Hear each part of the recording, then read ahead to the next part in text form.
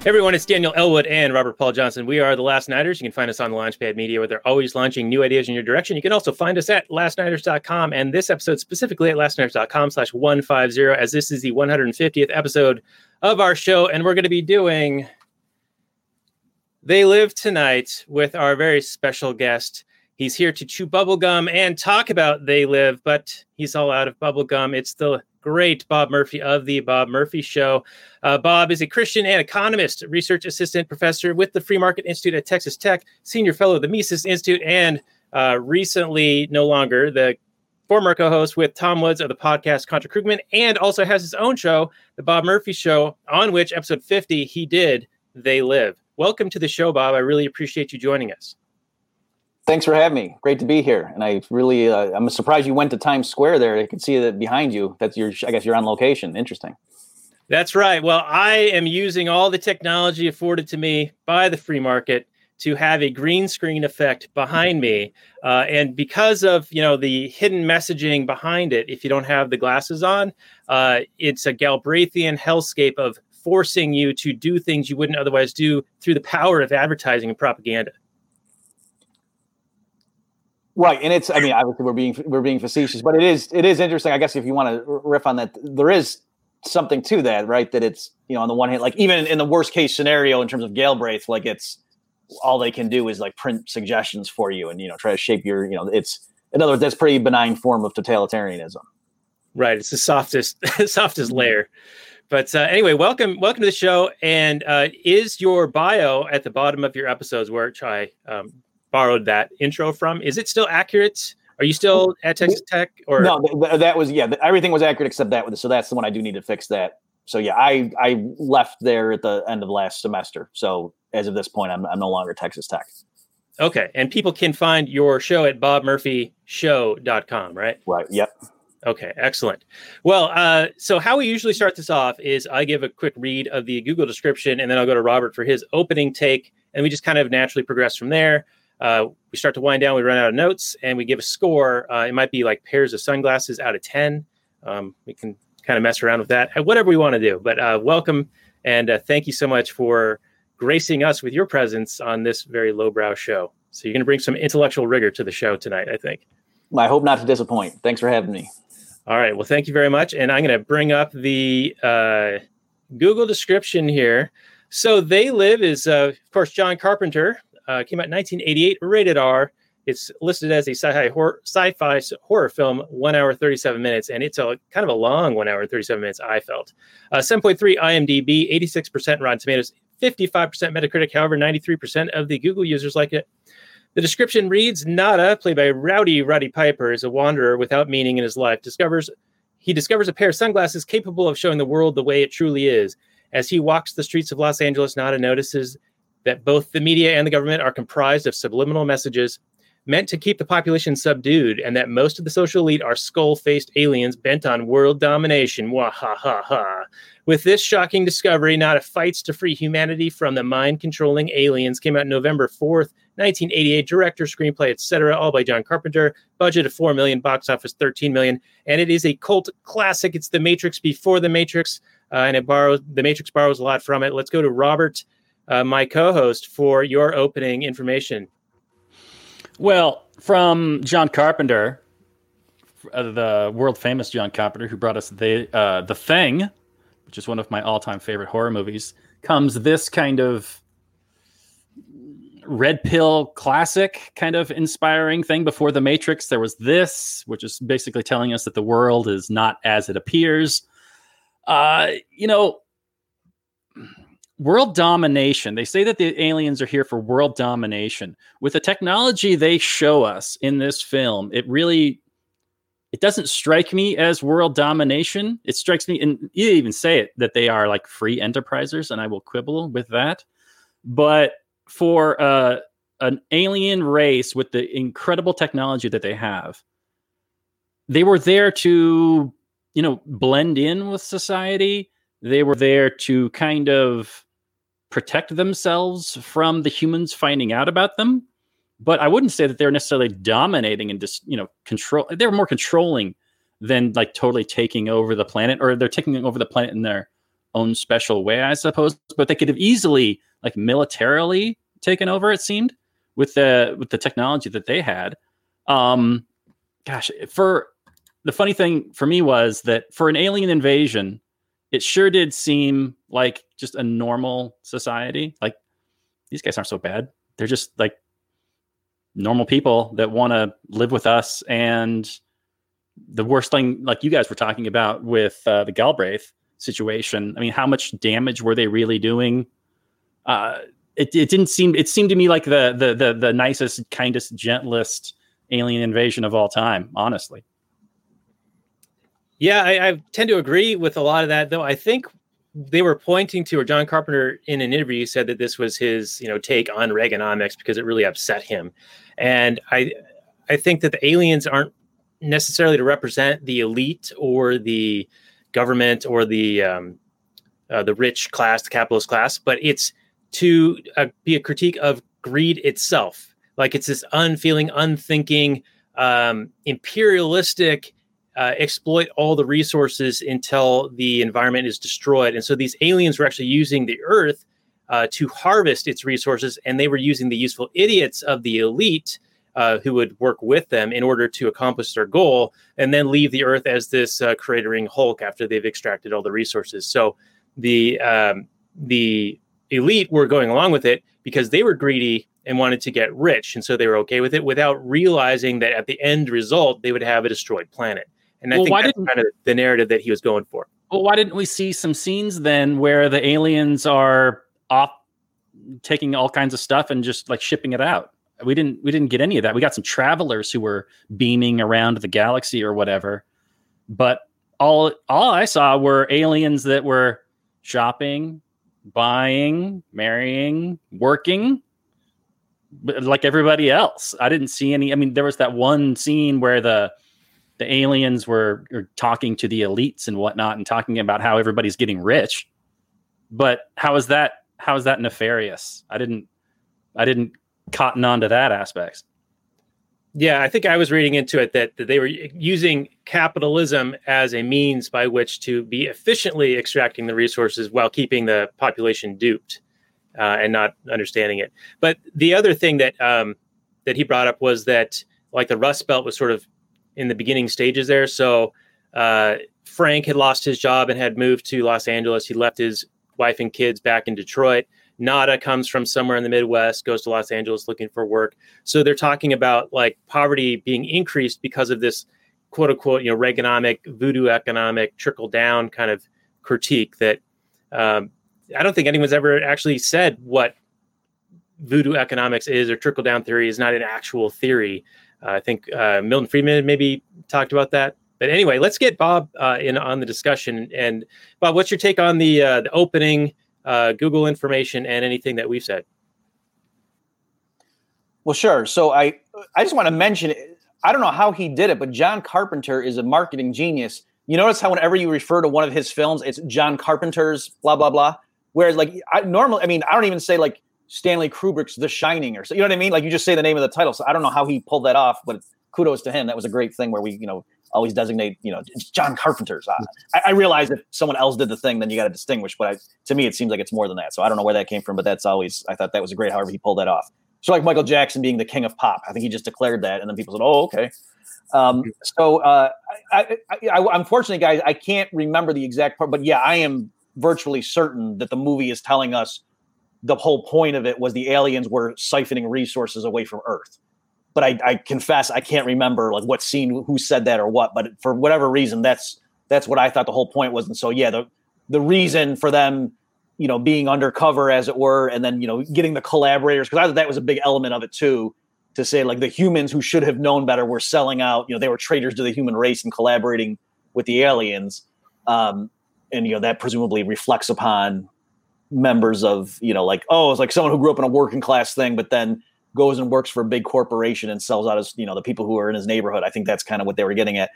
But yeah, the idea being, rather than having an all-out war and wiping out 4 billion people or whatever the population was back then, and then extracting the resources, let's just trick these idiot humans into mining the iron ore and doing whatever else and sending it to us And look how much easier it is to conquer them that way. Sort of like, Alexander the Great or the Roman Empire, like, leaving the local infrastructure and government in place and just cutting deals with, the local kingpin and saying, we could clearly crush you, just work with us. And, we're in charge and, but you can still pretend you're in charge of your own little fiefdom. So that was my take. And so as an economist, like, it's a cool movie, obviously, and I know we'll come back, we'll give it a rating at the end, but it was very entertaining. I watched it with my son. It still holds up, decades later. My young teenage son was, he didn't get bored. He thought it was a good movie. It was entertaining. But as an economist, yeah, so this species that's so advanced, they can teleport across, thousands of light years. I guess, I don't know if they say how far away their home planet is. They can do all that, and yet they need to set up this elaborate scheme because of some little planet around a yellow sun in the Milky Way. That doesn't, you know what I mean? Like when you see stuff about, there's asteroids that have $4 trillion worth of gold and stuff in them. Like they wouldn't need to go through this elaborate thing to just go get some matter from thousands of light years away because they need it for their own production. Like, to me, that's goofy. So the premise, unfortunately, I don't think really makes sense in terms of, the economics of it. Yeah. And speaking of the economics, if they were just extracting resources all along, wouldn't it eventually at some point get noticed that, hey, we're mining all this ore and gold and silver and everything like that, and it's just disappearing into the ether. It's not going anywhere. It's not going into products. We're not making anything with it. Mm-hmm. Wouldn't that be a thing? Like the economists would notice? Right. So I think what's happening there is it's reflecting in Daniel. I didn't know about those interviews, but that doesn't surprise me that he was using it as a critique of Reaganomics. Like, that totally fits in with, what I had guessed he was doing with this movie. Yeah, unfortunately, I think like someone coming from the left doesn't have a very good knowledge of economics. And so, yeah, in their point, they say, well, sure. Right, Robert, that is true. Just like, don't we notice when we outsource and all these manufacturing jobs disappear? Like, isn't there a giant sucking sound, as Ross Perot would say, going, you know what I mean? In other words, they would point to, or maybe a better analogy or illustration of the kind of thing he has in mind is, right, in the real world, there are like, multinational energy companies that will cut a deal with like some African government and just, really aggressively mine the resources in an area, and like the local villagers, the river gets polluted, or they might literally be, forced into, you could arguably call it slave labor and stuff. So there are activist groups do say stuff like that, and people can, look in and see, how valid are those allegations. But there is a lot of stuff right now going on where, some big company will go to some place and just strip mine it. And if the local government's corrupt and just they get a piece of the action, they turn a blind eye to, clear abuse of the local peasants kind of thing. So, maybe they have in mind something like that as well. Yeah. That's our episode on Blood Diamond, everyone. The movie? Yeah. Have you seen Blood Diamond? It's basically that. Right. I mean, I know of it, but no, I don't think I saw it. So I know what you're talking about, but yeah. Okay. It's got Leo. All right. So, Robert, I felt like this was when we were growing up, the left, the progressive type were the arbiters of, freedom of speech, freedom of expression, and all of those things. And they viewed the conservative values as being the ones trying to impose their values on others and restrict, censor, and all of those things. And how the tables have turned, because back then, and this is maybe an example of it, this is the left speaking truth to power. But now it's been revealed that was merely a tactic for them to acquire the power themselves, which is what the aliens would represent. And now that they're in the positions of power and influence, they have now begun to silence truth and dissent. So do you see that this movie viewed today maybe is viewed differently than the intention or the original viewing way back when? Yeah, I to Bob's point in his podcast, he was talking about how the messaging of the aliens either rang true or did not, like with the work, obey, stuff like that. That all rang very true. But the get married and reproduce, not so much, especially today with the war on the family and that sort of thing.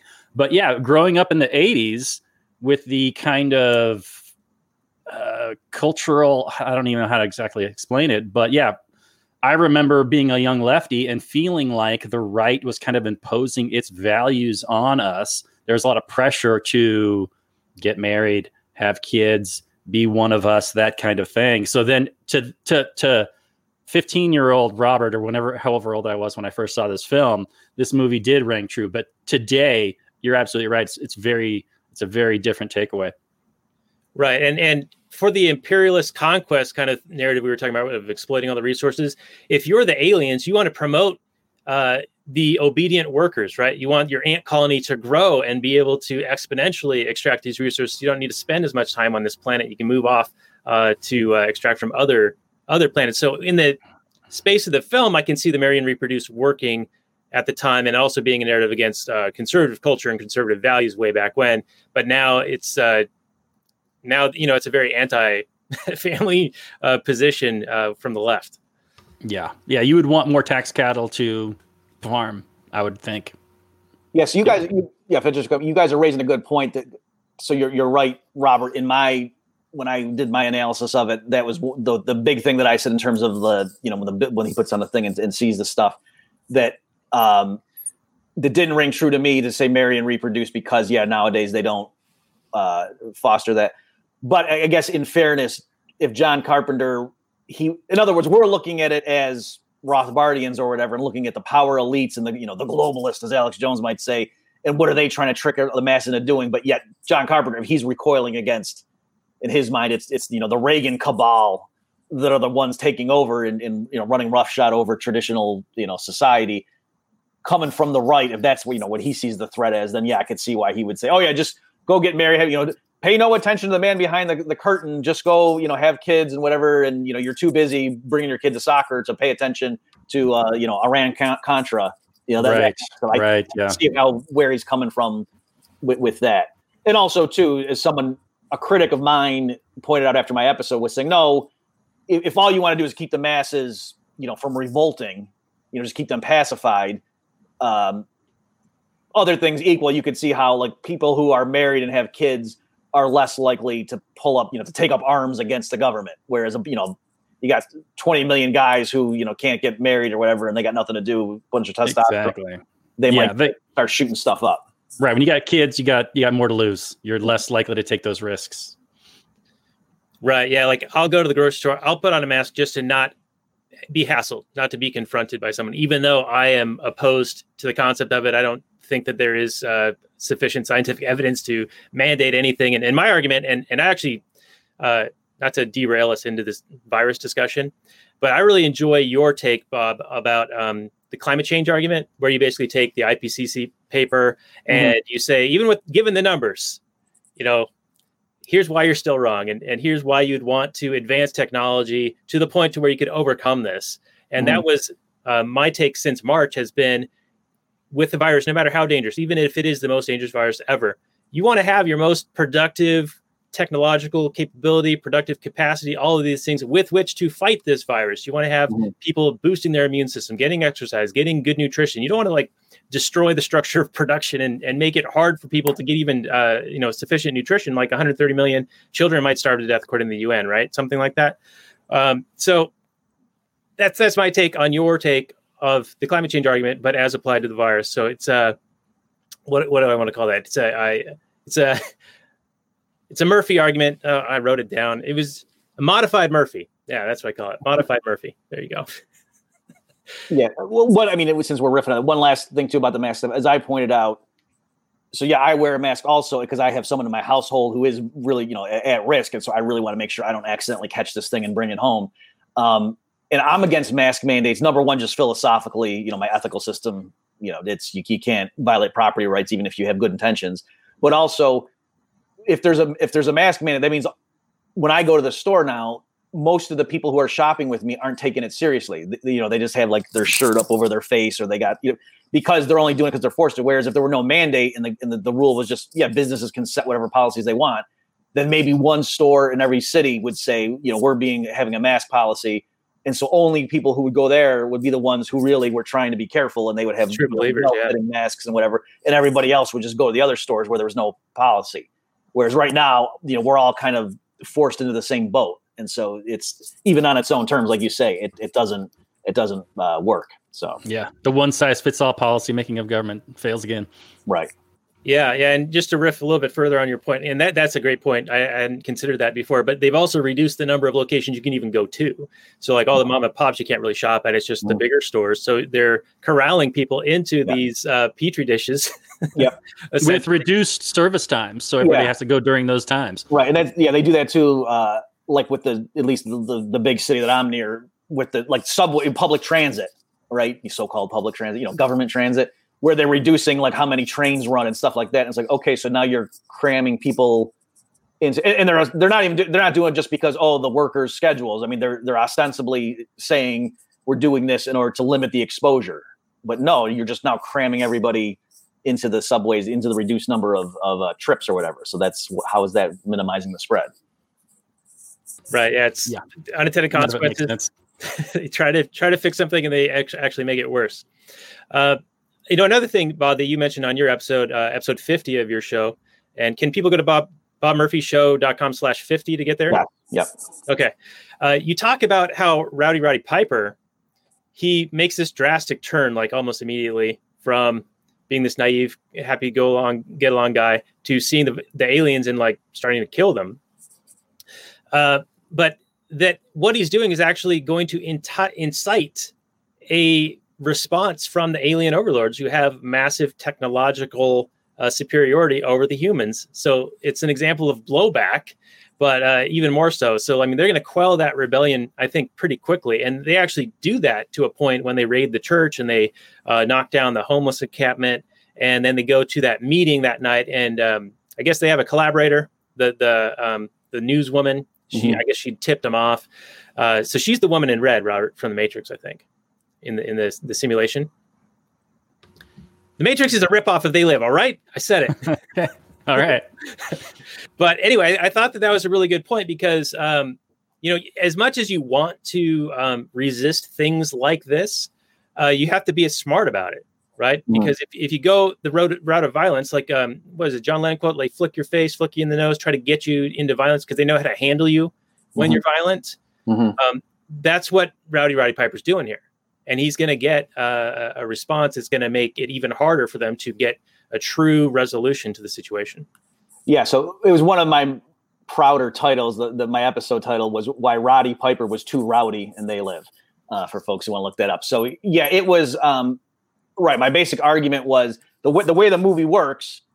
He comes in and yeah, it even though it's the classic scene about the I'm here to chew bubble gum and so on, it escalated quickly. Like he's just all of a sudden in the bank and looking around, and then all of a sudden decides I'm going to just start shooting people. You know what I mean? And as I pointed out, for one thing, he doesn't know. Like for all he knows, some of those aliens are actually pro-human, and they're doing what they can, on the inside to try to say, hey, maybe we should give more rights to these humans, or what I mean. Whereas he's just like, oh, if I see aliens, I'm shooting them. You know what I mean? So there's that element too, that's kind of an aggressive approach. But beyond that, just big picture strategically. Yeah, the way the movie presents itself is you think that, yes, at the very end, finally he comes and he smashes the thing. And then, it ends with all the people seeing the aliens for who they are. And it leads you to believe that's it. He saved the day, he freed humanity. And what I argued is no, given that the rest of this movie was true up to that point, and that's how reality was, they would easily reassert domination. So like you say, for one thing, if it came to just an all-out war, given their technology, they could certainly slaughter millions of people before we could do anything about it. But even beyond that, they wouldn't need to. They would just go ahead and fix that, broadcast thing. The aliens would go into hiding or something when they realized that technology was off and the humans could see them for who they were. They would, all go into hiding. They would reestablish that thing, let's say, 48 hours later. And then they would all come out as humans again. And just, they would come up with some bogus story to explain, oh, no, there was this chemical thing and it got released and it caused, and they would trot out 100 PhD scientists from MIT and Harvard to explain, yes, you see, the neurotransmitters were briefly interrupted for that period back last Thursday, and and even the vice president would be joking around like, yeah, I was with the commander in chief and I saw this reptile, whoa, and then and so they would explain it all away. And really, is all of humanity just going to say, no, we think we've been infested by humans because for a brief window there, a bunch of us thought we saw lizard people? No, they would all just say, oh, okay, that's the official explanation, and you go back to your daily life. Like, right. So my point is, it wouldn't even have worked. So he did all that, and then, he died or whatever, for nothing. That would not have actually shattered the illusion. Just like now, like, look, in our life, you would think if the New York Times has a front page article saying President Obama has a secret kill list of people who can be taken out without a court, that we win. Haha, look at we've pulled it off. Everyone can now see them for what they are. Nobody cared. That was a real thing. The New York Times did run such a story saying president has a secret kill list, and nobody cared. So, go look it up, folks. If you didn't catch that. So it doesn't matter. So last thing, what I did say is I wasn't just advocating fatalism, but no, I liked what they were doing in the underground movement, like mass producing those goggles and like maybe trying to figure out the technologies, or is there some other way? So you can certainly, do what you can to slowly wake people up in pockets and whatever, and gradually, but in terms of just a one shot, like, oh, we knocked down that transmitter and now we're all free because we all see the truth, that no, the aliens had done a great job blending in, and it's too hard for people to switch like that. Like it's a gradual thing, like to red pill them or to wake them up, whatever metaphor you want to use. It's a gradual thing, and only certain people are even receptive to it.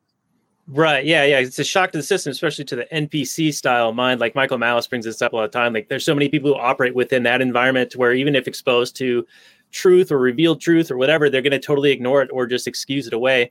And your episode came out, almost a year and a half, 2 years ago.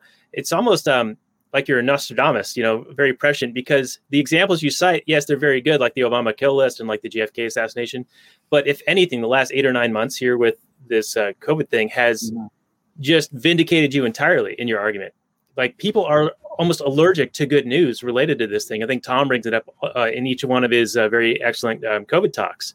It's like people are impervious to good news. They want to see the fear. For me, the biggest thing, and I'm not saying anything profound here, but the most shocking thing was, when it was, hey, you can't do anything. You're killing grandma. If you go out, can't even go to a funeral. Your funeral has to be, 2 people showing up, that kind of stuff.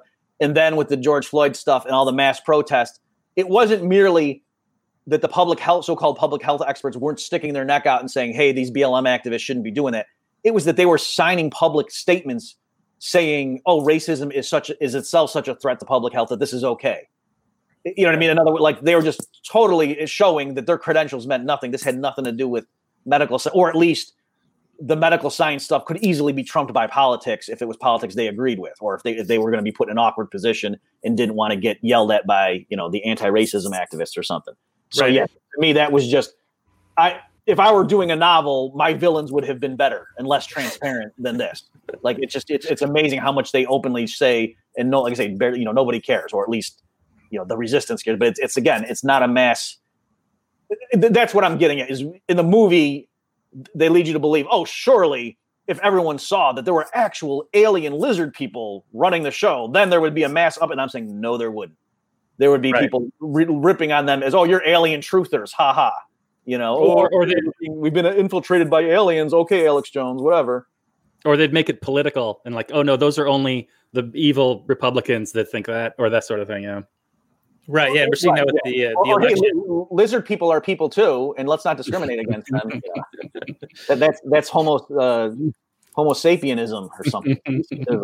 Right. Yeah. Yeah. And Robert, we've pointed out many times on the show in the past that people who are in this kind of NPC mode or whatever don't care that they're holding 2 completely illogical positions at the same time. The cognitive dissonance does not bother them in the slightest. So even when being confronted with this, Bob, to your point, yeah, they just don't care. They'll just continue on.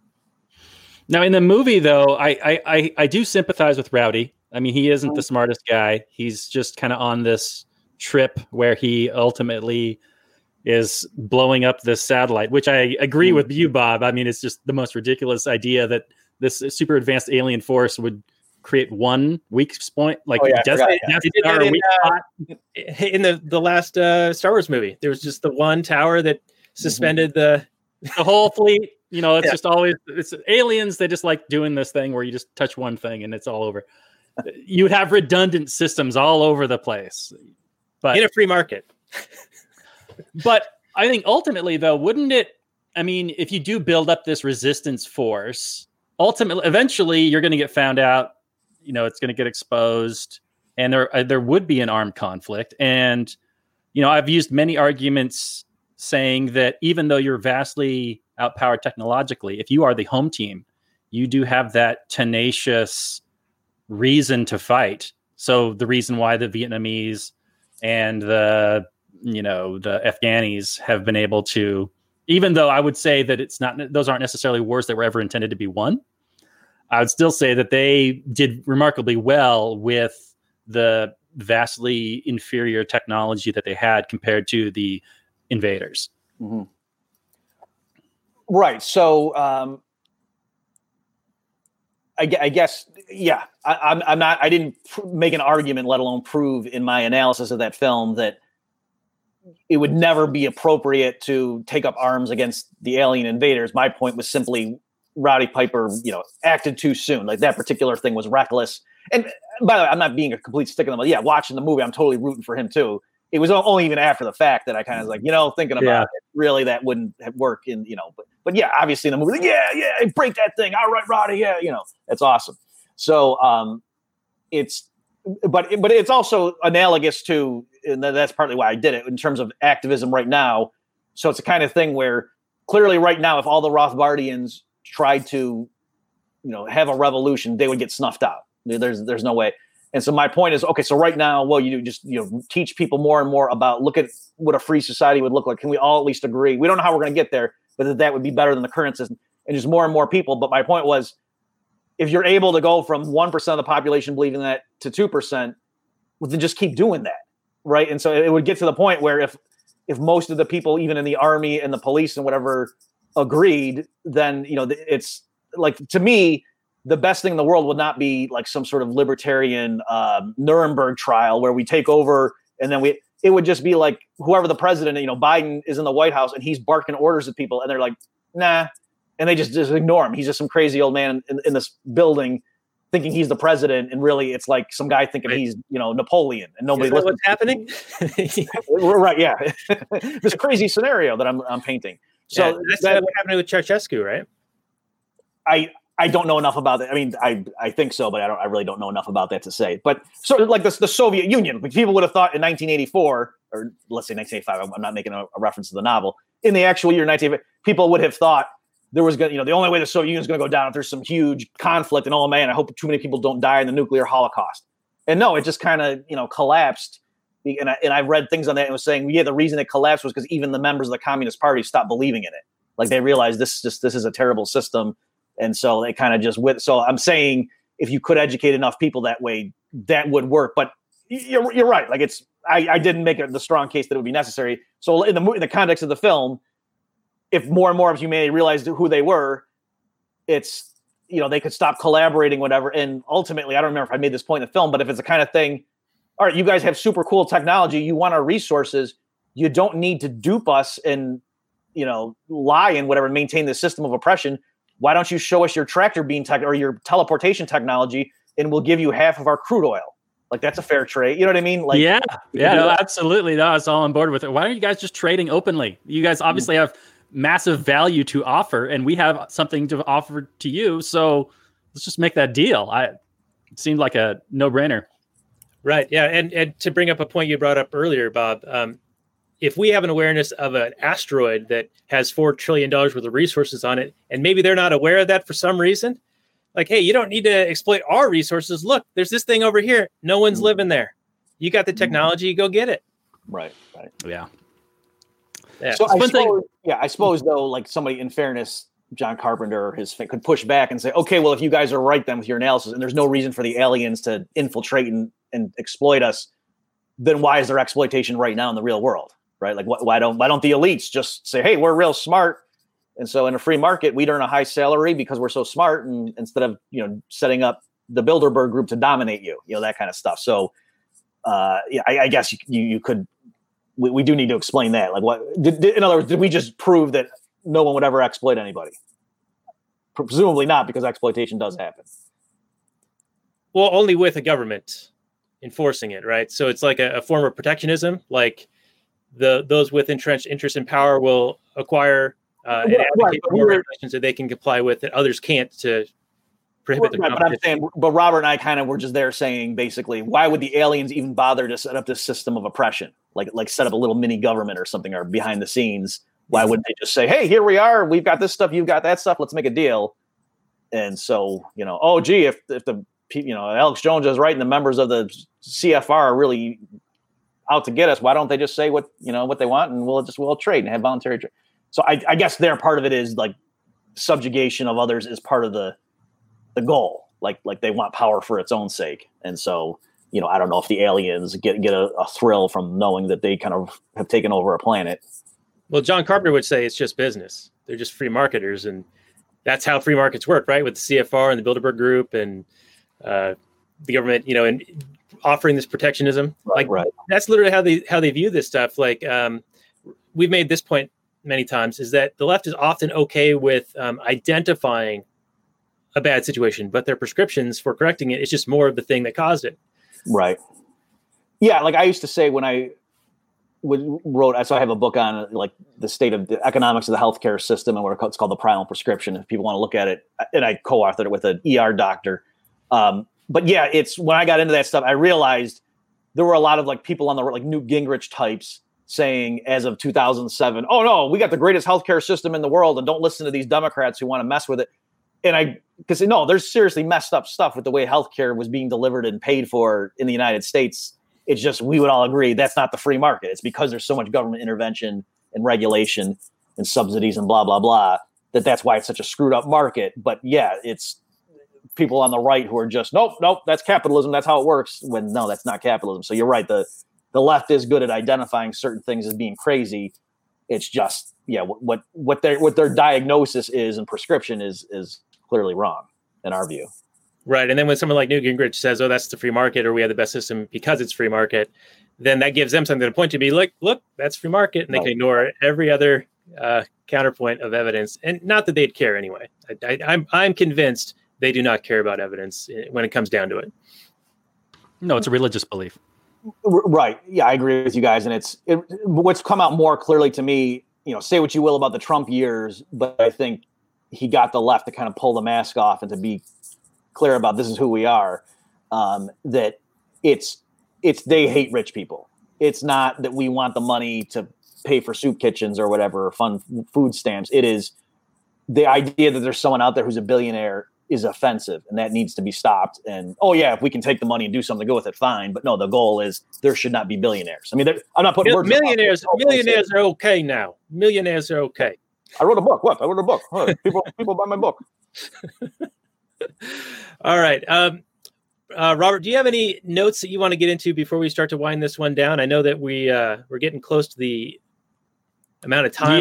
Yeah. No, I got a couple of things here. I don't know how much time we're going to have, but one thing that just occurred to me while you guys were talking, speaking of Trump, I'm surprised there isn't like a meme of Trump's head over Rowdy Piper's, like at the end after he blows up the dish and then he flips off the helicopter. It's like Trump really is that big middle finger to the lying media, and that just seems like a natural fit. But in terms of the film itself, I did have one big note, and I know that this isn't anywhere near what our discussion has been so far, but every once in a while we like to talk about, the acting, the directing, the story, the plot, that kind of thing. And one spot bugged me. So the two main characters, they figure out they have this big brawl in the street, and they finally, it's really long. It just goes on and on and on. It's like, Rowdy, let's use your wrestling expertise and let's map out this big long fight that takes like 10 minutes. Ultimately, he puts on the sunglasses, and he's like, oh man, this is crazy. And so then they're sitting in this hotel room, and they're like, well, what do we got to do? We got to find the people that, they're taking Bob's advice. We got to find the people that made these sunglasses. There's other people that know. So let's go out and let's find those people. Cut to scene of the two main guys just drinking beer in their apartment or in their hotel room. And then they're just sitting around hanging out. And then he's walking up, he goes and gets some groceries or something. And he just happens to be walking through the lobby of the hotel. And then one of them finds our protagonist. So this is a situation where your protagonist should be out going and solving problems and being active and doing things instead of, oh, here's the solution. They found us. It was super lazy. I hated it. I want the protagonists to figure things out and go and find them. That would have been way more interesting than to just sit there where they are drinking beer and, oh, there's the solution right there. They found us. That was just really bad and dumb. So did they accurately characterize the libertarian movement? Yeah, well, at least we do. Complain. We'll sit back and complain, and then we'll have the solution thrust upon us. Drink beer and do other stuff. Yeah. That was. Yeah, you're right. I had forgotten about how long that fight scene was, and that was kind of good. Like I didn't know what function that was serving, except like, oh well, we got to have some action here. I noticed too. I don't know what. Like it seems like John Carpenter likes real brawny leads. Like in Big Trouble in Little China, he's got Kurt Russell, and it's a real. And at the end of that too, notice there wasn't the romantic thing. Like at the end of Big Trouble in Little China, like is he going to hook up with the green-eyed girl in the city? Yeah, I forget what her name is, the actress. Right, and he's like, no, and then he just goes and gets back in his truck, and hey there, I'm going to, and he's doing his thing because like, and the same thing here, like it's, she ends up being a collaborator, and that's why it doesn't work out, obviously. But anyway, I did notice it does seem like he's really big into strong, hunky guys who are they're so good, like even no woman's good enough for him. Like it's an interesting thing that seems to be in some of his movies. It was very entertaining. You're right. It was. I think they were trying though, with the resistance and how there was the stuff over the TV in the beginning. So they were trying to show that there's this thing for those who have the ears to hear it. And he got it did carry my interest. Like I said, my young son was watching it and he didn't get bored. So I mean that is something. There is something to be said for that in terms of the quality of the film. But yeah, it was.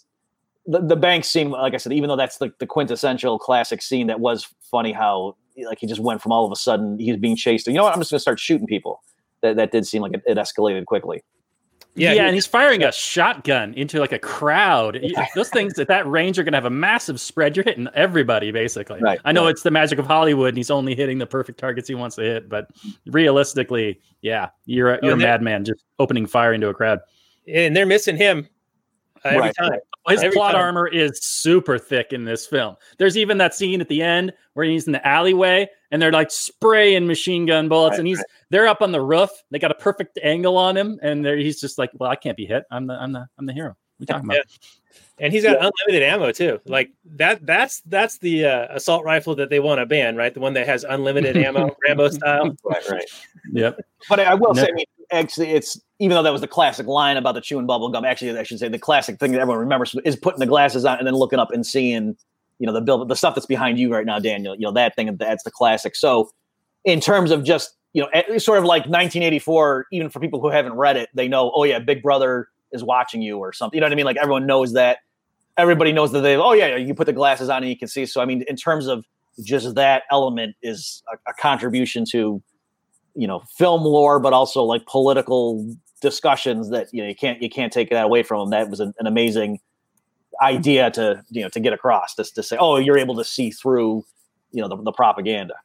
Right. Now, do you think that that's something that could be viewed by different people as meaning different things to them? Like, oh, if you could only see things my way, then you have the glasses. So like for me, it's like if you could see things through a Rothbard and a anarcho-capitalist perspective, then you can see the things through this perspective. But a progressive might say the same thing about, being woke or something like that.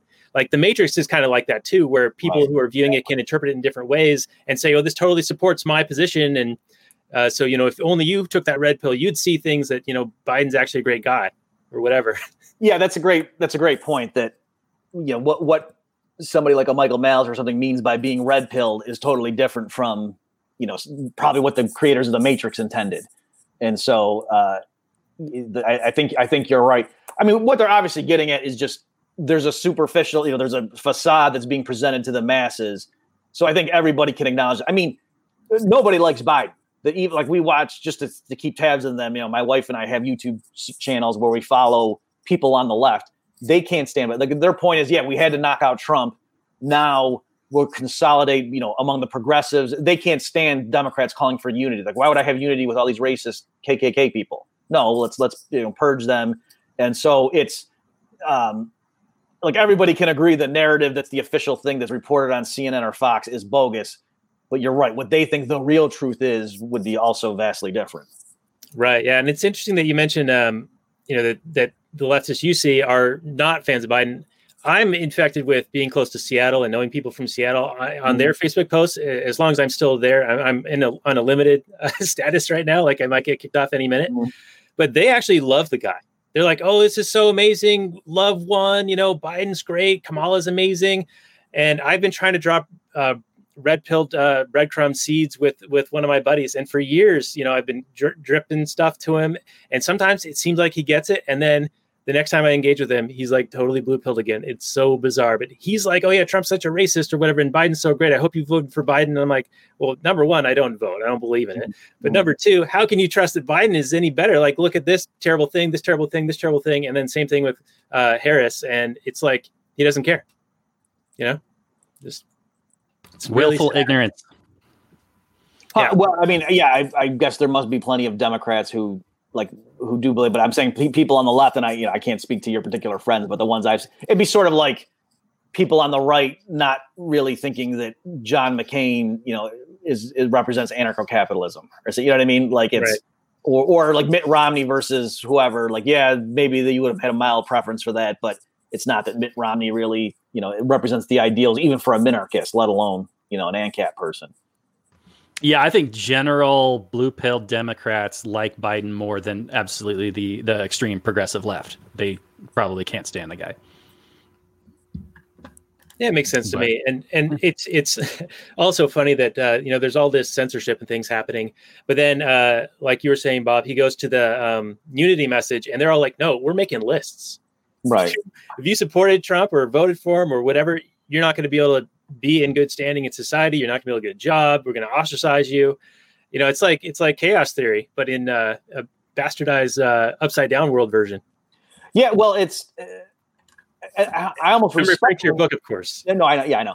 I almost respect them because they're being consistent. In other words, it is kind of weird that you spend 4 years demonizing these people as being, Trump's the next Hitler, his supporters, love having children in cages on the border and all this stuff. And then you're going to have unity with them and reach across the aisle. Like that is kind of a disconnect. So it is almost like, yeah, if you actually believed your rhetoric, you should be making lists of these people. So I understand why they're doing it. It's just not saying, well, it's because you're wrong. Like, just stop. And if your worldview is leading you to believe, no, we have to eliminate half the country because they're monsters. Like maybe something's wrong with your worldview. Yeah. They're pulling like straight out of Mao's playbook, They sounded pretty scary to me, but what's freaky to me is I've been, making references to the French Revolution for obvious reasons. And what I wasn't expecting, I kind of assumed everybody would say, oh yeah, we know they went too far in the French Revolution, but we're not going to make that mistake. No, they're like, yeah, the French Revolution was awesome. What's your point? And I don't know if you guys saw on Twitter, I reposted it. There's a progressive group on Facebook that has 79,000 followers. So it's not some little isolated thing. And their actual logo is a guillotine that says 2020, and it's got like the Democrat slogan or whatever. Oof. Like I'm not like for real. Like and they're not banned, right? Like they're actually advocating for violence. Geez, isn't that promoting violence? Huh? So yeah, it's it is a clown world. That is that's for sure. I don't know where things are headed. It makes me nervous. I'm worried about the world my kids are growing up in. And all that. But anyway, we should start to wind this one down. And I hope you can stick around for a little bit afterward for that final portion we were talking about earlier. But Robert, why don't you lead us off with your final summary and review and give me a number of sunglasses out of 10 for your score. Yeah, so John Carpenter's They Live. Classic, I don't know if you'd call this a horror film. It's more of an action dystopia type film. Yeah, but like Bob was saying earlier, there's something about the brilliance of the film that does fit into the zeitgeist. People know it. It is out there. You can reference it and they know what you're talking about, even if they've never seen the film, which is, an achievement. Absolutely. And it's also the kind of art that people from all over the political spectrum can point to and feel like they are the hero, and that they are seeing things that other people cannot see. And if only they could show them their truth. So yeah, this is the kind of movie that has long lasting, wide appeal to pretty much anybody. They can put themselves in the shoes of the person that has that secret knowledge and that only if they could explain it to someone else, then make them see as they do. It gives you that sense of being a hero. And for that reason alone, you gotta score this positively. But above and beyond that, it's a good movie. It's a lot of fun. It's slow in the right areas, and by saying the right areas, like it takes time to breathe. It's not just pure action all the time, like never slowing down. You get a sense, like there's this one scene when he first puts on the sunglasses and he is just kind of stumbling around in a daze, as you would be, right? Your world has just been shocked and you are just, whoa, what? No way. And he takes the sunglasses off. He puts them back on, takes the sunglasses off, puts them back. And he's perhaps just being a bit too obvious about it because the aliens kind of get cop to what he's actually looking at. But it was a nice scene for me because it rang true. It was like, yeah, that's exactly what would happen if all of a sudden you saw the world radically different. Like you took DMT and you're seeing aliens all over the place. You're like, whoa. So, John Carpenter, he's a talented guy. He didn't write this script, but I'm sure he had a fair amount of input. Having Roddy Piper, the professional wrestler, as your lead is a strange thing. He probably worked cheap. They only made the movie for only $3 million. So, I think he did a perfectly fine job. He's not like a professional trained actor type guy, but he's got the physicality and he did good enough, right? The Holly character I thought was just this weird stone-faced lady. I didn't understand her as an actress. It was just, she was just like a robot. I didn't quite understand what he was going for with that. When she turns to be the collaborator side at the end, you're like, yeah, because she's got the dead eyes. I don't understand why that was a shock. But no, this is a lot of fun. I want to give it like 8 sunglasses, but it's probably not that good. I'll have to give it 7 sunglasses out of 10. And recommend it for anybody who hasn't seen it. Just don't go in expecting the greatest movie ever made, but as a excellent concept piece from a talented guy making an interesting statement. And it's not entirely without flaw, of course, like anything, but for what their budget was and what the cast was, man, yeah, they made something really, really, really good here. All right. Well, thank you for that, Robert. And so it's 7 sunglasses out of 10 for you. And regarding the screenplay or the writer, it's actually a pseudonym. I was looking at some behind the scenes stuff, and apparently Carpenter did write it, and he had some contributors as well. So that's why he used a pseudonym for it. Oh, okay. So, well, then even more props to the guy then. Yeah, pretty solid. Bob, how about your final summary and your number of sunglasses?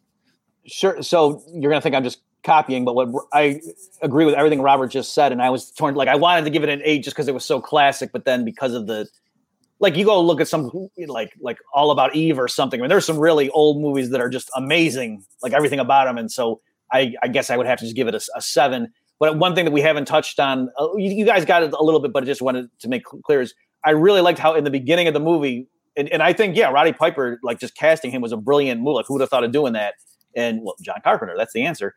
And it was a great choice. I think he did a great job, given what it was, and just made the movie.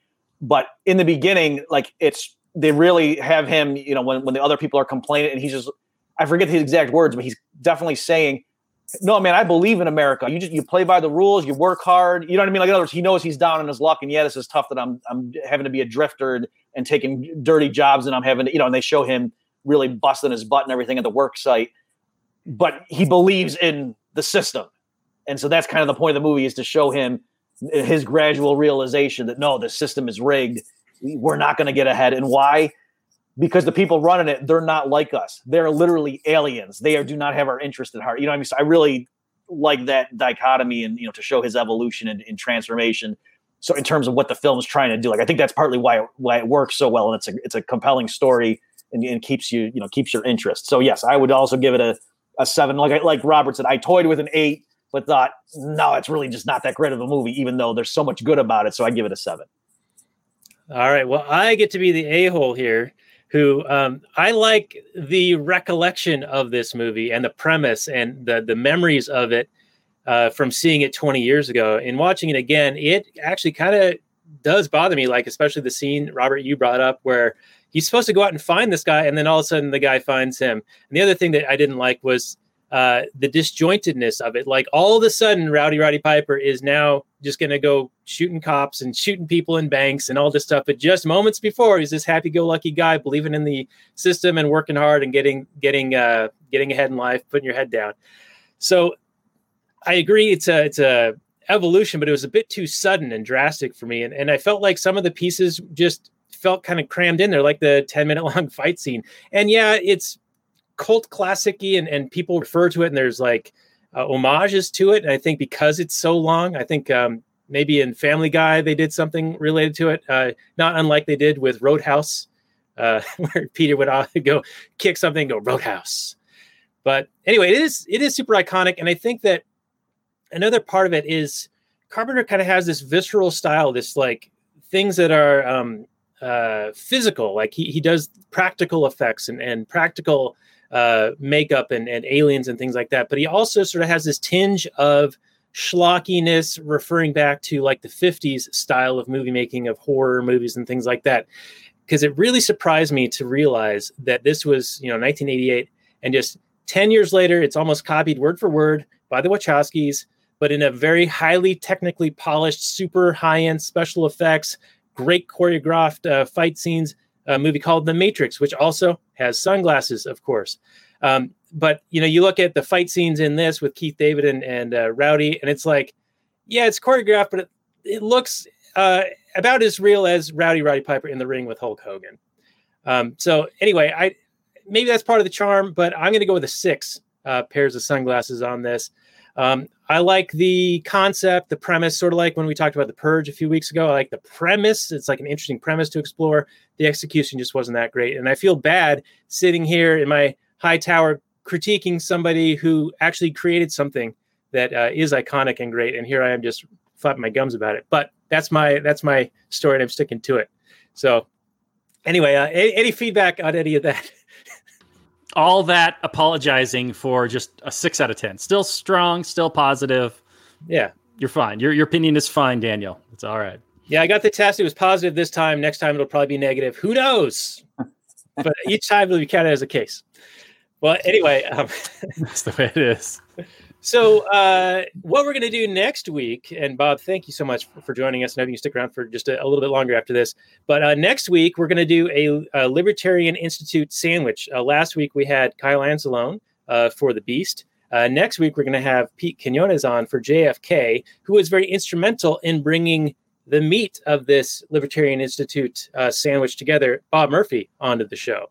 There was a tweet between and you and me, and he encouraged you to come on, and I hope that he wasn't wrong in that you were okay with the results of what has happened so far. We are not a highbrow show, as I mentioned. But anyway, that's what we're going to be doing next week is JFK for it's almost the anniversary of him getting shot in Dallas. So that's why we're doing that one. And it's also another Kevin Costner flick, which we've been doing almost exclusively Kevin Costner flicks with Pete over the years, except for the one exception of Casablanca, which was a great movie. We did that earlier this summer.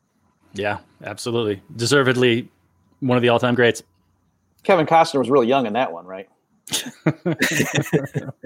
Just a little baby. Just a baby. He was at the height of his powers, right? Bodyguard and Robin Hood, Prince of Thieves, Bull Durham, all around that era. Yeah, JFK was in between Dance with the Wolves and those other things you just mentioned. So yeah, this is him at his highest peak. Right, and it's Oliver Stone, and I think we've got a director's cut version, which the movie was long as it is. It's going to be even longer, the one we're going to watch, and we're recording in just a couple of days. So that's going to be tough for me and my wife to get through it because we have to watch these things in the evenings, and we get really tired. We've been watching, speaking of They Live, Ancient Aliens, which is, got the guy with the crazy wild hair, and like that they refer to, all these like archaeological and hieroglyphic type things are actually like ancient aliens coming back to these people, and they were trying to represent it the best way they could. Anyway, it's it's interesting, but it also makes us tired after like 10 minutes and we fall asleep. So it takes us a long time to get. Let me just mention, if you guys like Kevin Costner, did you ever, the Rich Eisen show? EISEN? ESPN guy, right? Or back in the day? Yeah, I don't know. I just, on YouTube, I was on a rabbit hole. I was looking, I don't even know how it came up, but there's a bunch of clips of Kevin Costner on that guy's talk show talking about big movies, like, who is the biggest actor you've ever been in? He's like, Gene Hackman, and and he's like does impressions of like Sean Connery on set talking to Kevin Costner, and so Kevin Costner's doing impressions of. Anyway, you might want to go look that up. It's fun. Yeah, it sounds interesting. We'll definitely check that. I found a list of his 42 of his movie appearances ranked in order of goodness to badness, and JFK is number 2 on that list of goodness. Mm-hmm. Waterworld is way down, as is The Postman, which we've done both of those with Pete. But anyway, everyone who wants to support our show, you can go to lastnighters.com/Patreon. You can send some dollars our way. Fiat currency, we still accept it for the time being, at least until the new digital currency, the Amero, comes into play. And then check out Bob Murphy's show at bobmurphyshow.com, and we will have links to that and also your episode on They Live. I think that could be considered almost a companion piece to this discussion, and I would reference people to maybe check that out first. So, now that we're at the end, pause, go listen to that, and then come and finish for the last minute or so of this. That's how we do it here. Anyways, check out our Patreon, check out Bob Murphy's show, and check out JFK next week with Pete Quinones of the Free Man Beyond the Wall podcast. And we will say goodnight from last night, everyone. Peace out.